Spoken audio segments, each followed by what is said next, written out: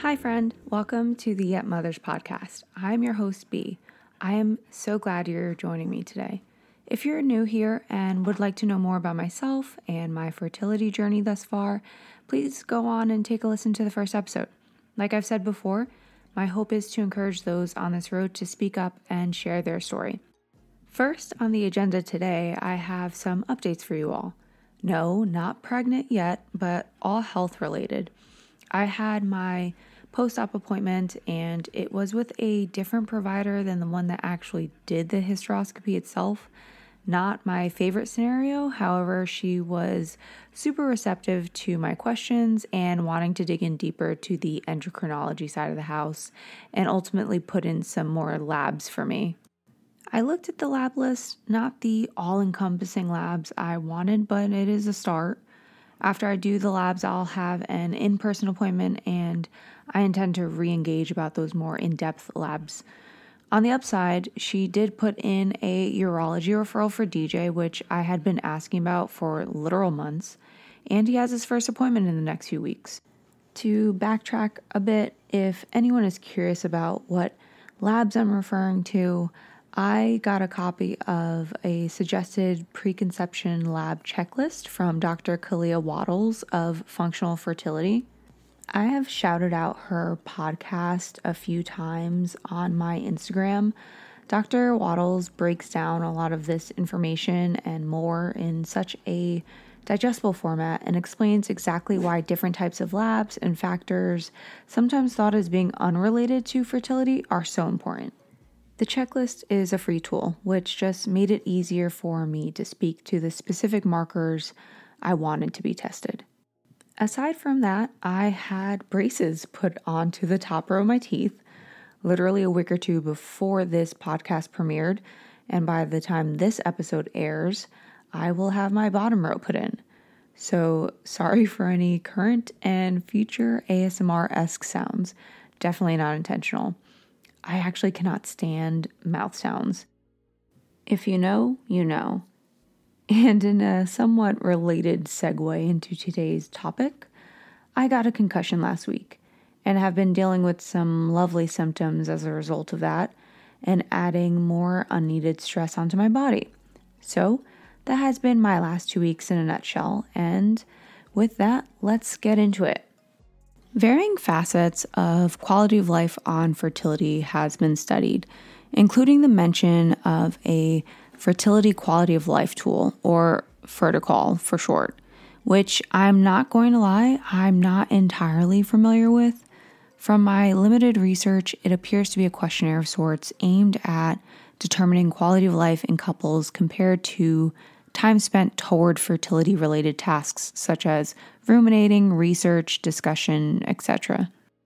It's no shocker that women had a higher percentage of fertility-related tasks compared to their male counterparts. Let's be honest, ladies, no one Googles more than a woman in her 2-week wait trying to symptom spot. Talk about research and ruminating. However, in general, more time spent reflecting was associated with worse fertility quality of life scores for both men and women, with higher anxiety associated with this task for men. Probably speaking to the more internalized or introspective type nature of men when dealing with emotional or sensitive issues. Comparatively, time spent in discussion with others was associated with higher anxiety for women, but better social Ferticall scores for men, which, when you think of how women tend to associate shame with fertility issues and using that shame as a reason to not speak up, that last point makes perfect sense. I will include the link to that and other related research items that I may mention throughout the episode in the show notes should anyone be interested in digging a little deeper. So why did I go on a whole tangent about research regarding fertility quality of life? Well, when I finally started being open about my journey, I realized the shame I had been feeling was self-imposed and just an outright lie. And it is in that inwardly directed lie and shame that can lead to the topic of today's discussion: bitterness. The Cambridge Dictionary describes emotional bitterness as a feeling of anger and unhappiness. Psychology sources describe emotional bitterness as feelings of sadness, resentment, and anger that accumulate over time, usually a secondary emotion. Bitterness in the Bible is associated with feelings of anger, disappointment, resentment, and envy. Bitterness is unfortunately a common experience for those in their infertility journey, both knowingly and unknowingly. A quick search for bitter or bitterness in the forum or chat section of the app I use to track my cycles results in hundreds of posts detailing the feelings and mental state of those trying to conceive. Reading the ailing hearts of these sisters of mine in infertility is enough to make my heart hurt. I can empathize with them, as I once upon a time was them. I harbored so much resentment in my heart while fashioning a smile and hiding we had even started trying to conceive. I remember thinking such ugly thoughts about how unfair it was that people who weren't even trying were seemingly able to pop out kids like Pez dispensers. Needless to say, harboring such a deep negative emotion can impact more than just your mental health, but your physical body too. An article by Johns Hopkins Medicine discusses the general impacts of long-held resentment. According to the article, long-held anger or resentment can put you in a prolonged state of fight or flight, which has additional ramifications such as changes in heart rate, blood pressure, and immune response. Those changes then increase the risk of depression, heart disease, and diabetes, among other conditions. In plain terms, poor mental health can put our body into a stress state. And if you've been in your conception journey for longer than 5 minutes, you'll know cortisol, our lovely stress hormone, can wreak havoc on your body. God made our bodies so uniquely that in times of high stress, our body will automatically prioritize functions to keep us alive. And surprise, conception isn't one of them. In women, this can sometimes result in irregular cycles, anovulation, or recurrent miscarriages. And men are not immune to this either. High prolonged stress can impact sperm health across the board. A blog post by The Wholesome Story outlines the effects of chronic stress in a very easy to understand way and includes some cited materials if you care to check those out too. Also, shameless plug to The Wholesome Story. I contacted them with so many questions and their CEO responded to all my emails directly. It took like 3 emails for me to finally notice her email and signature block and realize she was answering me herself. On that note, I will have a code for new customers to get $10 off their first order, just waiting on some kinks in the system to be corrected, and I'll also add that to the show notes. I personally am taking their Myo and D-chiro-inositol powdered supplement, and honestly, I'm enjoying it. It's been about 3-ish weeks, and I'm already starting to notice some positive impacts since adding it to my daily supplementation. So all you other PCOS girlies, check it out. Myo and D-chiro-inositol has so many benefits for PCOS and other health issues. I'm not trying to give medical advice, so please do your own research and of course speak to your provider.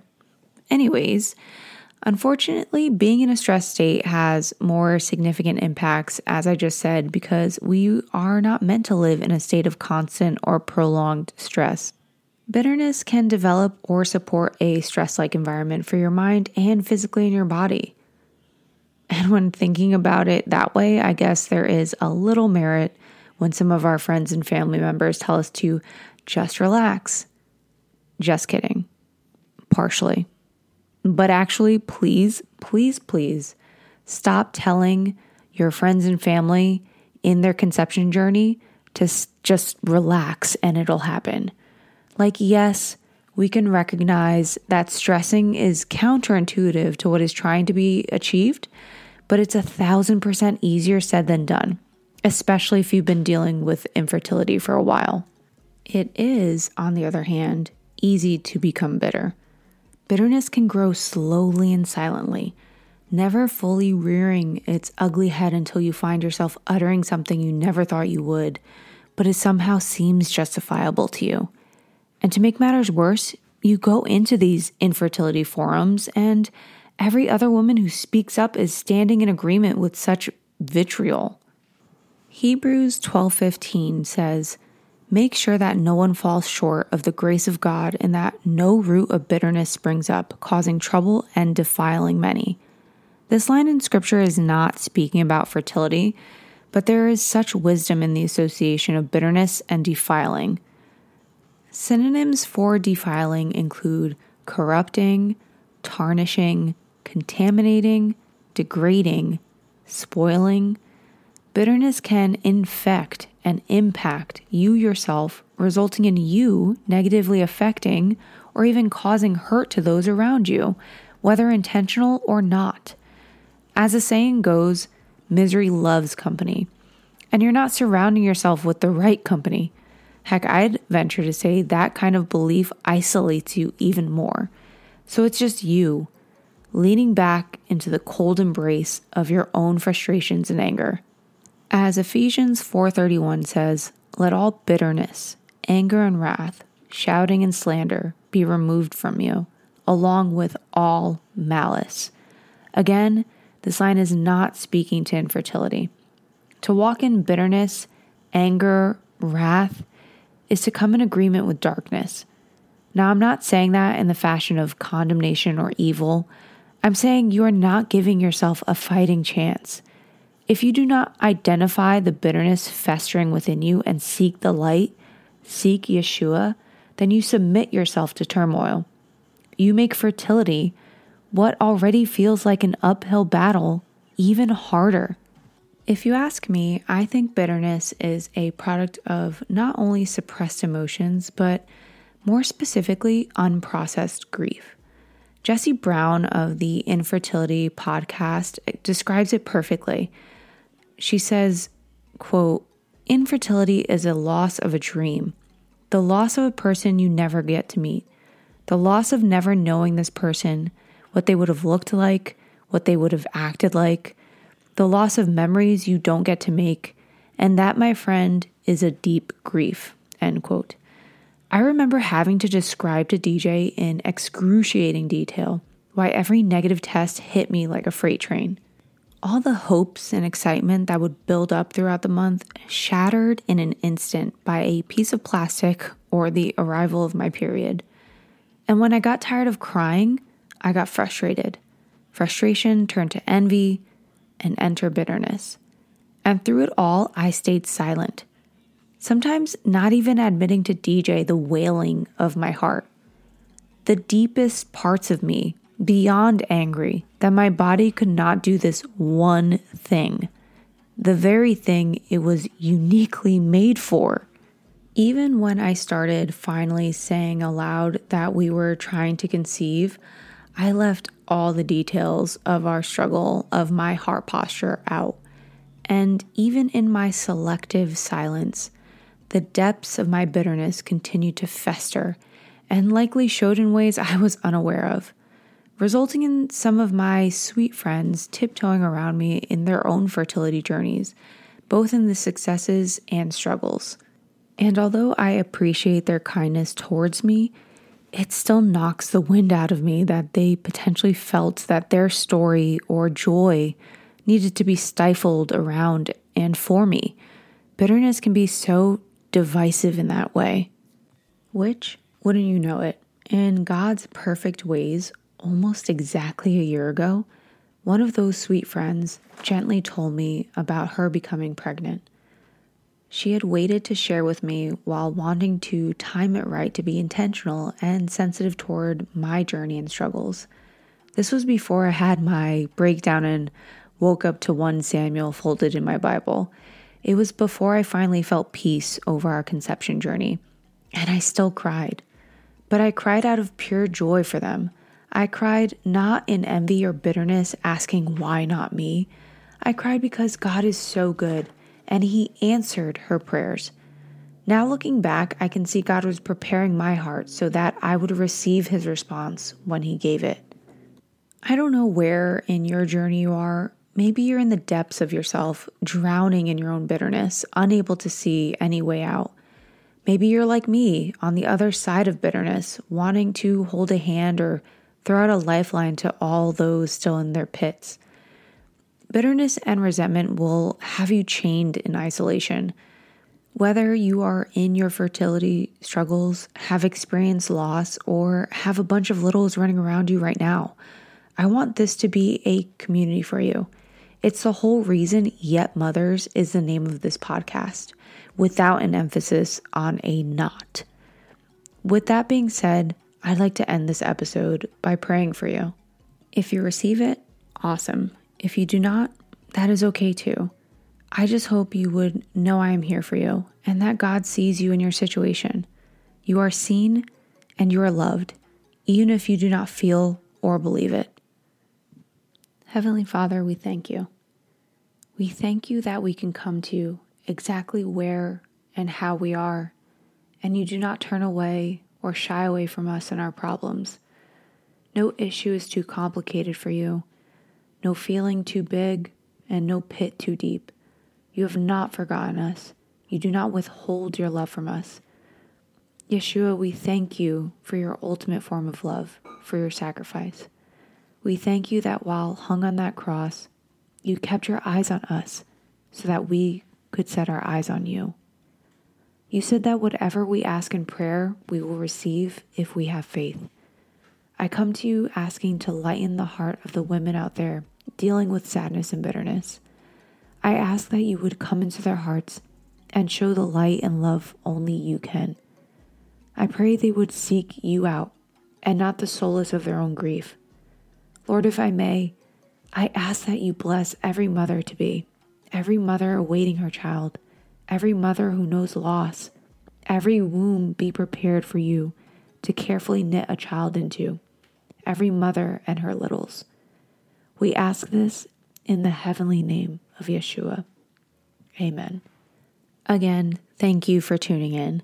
Hopefully, I won't have too much difficulty speaking in the next episode with my new set of grills, and I'll link all the things I mentioned today in the notes. I would be so grateful if you would subscribe to my podcast and leave a rating or review. If you'd like to reach out, you can find me on Instagram @YetMothers. Until next time, be safe, be good.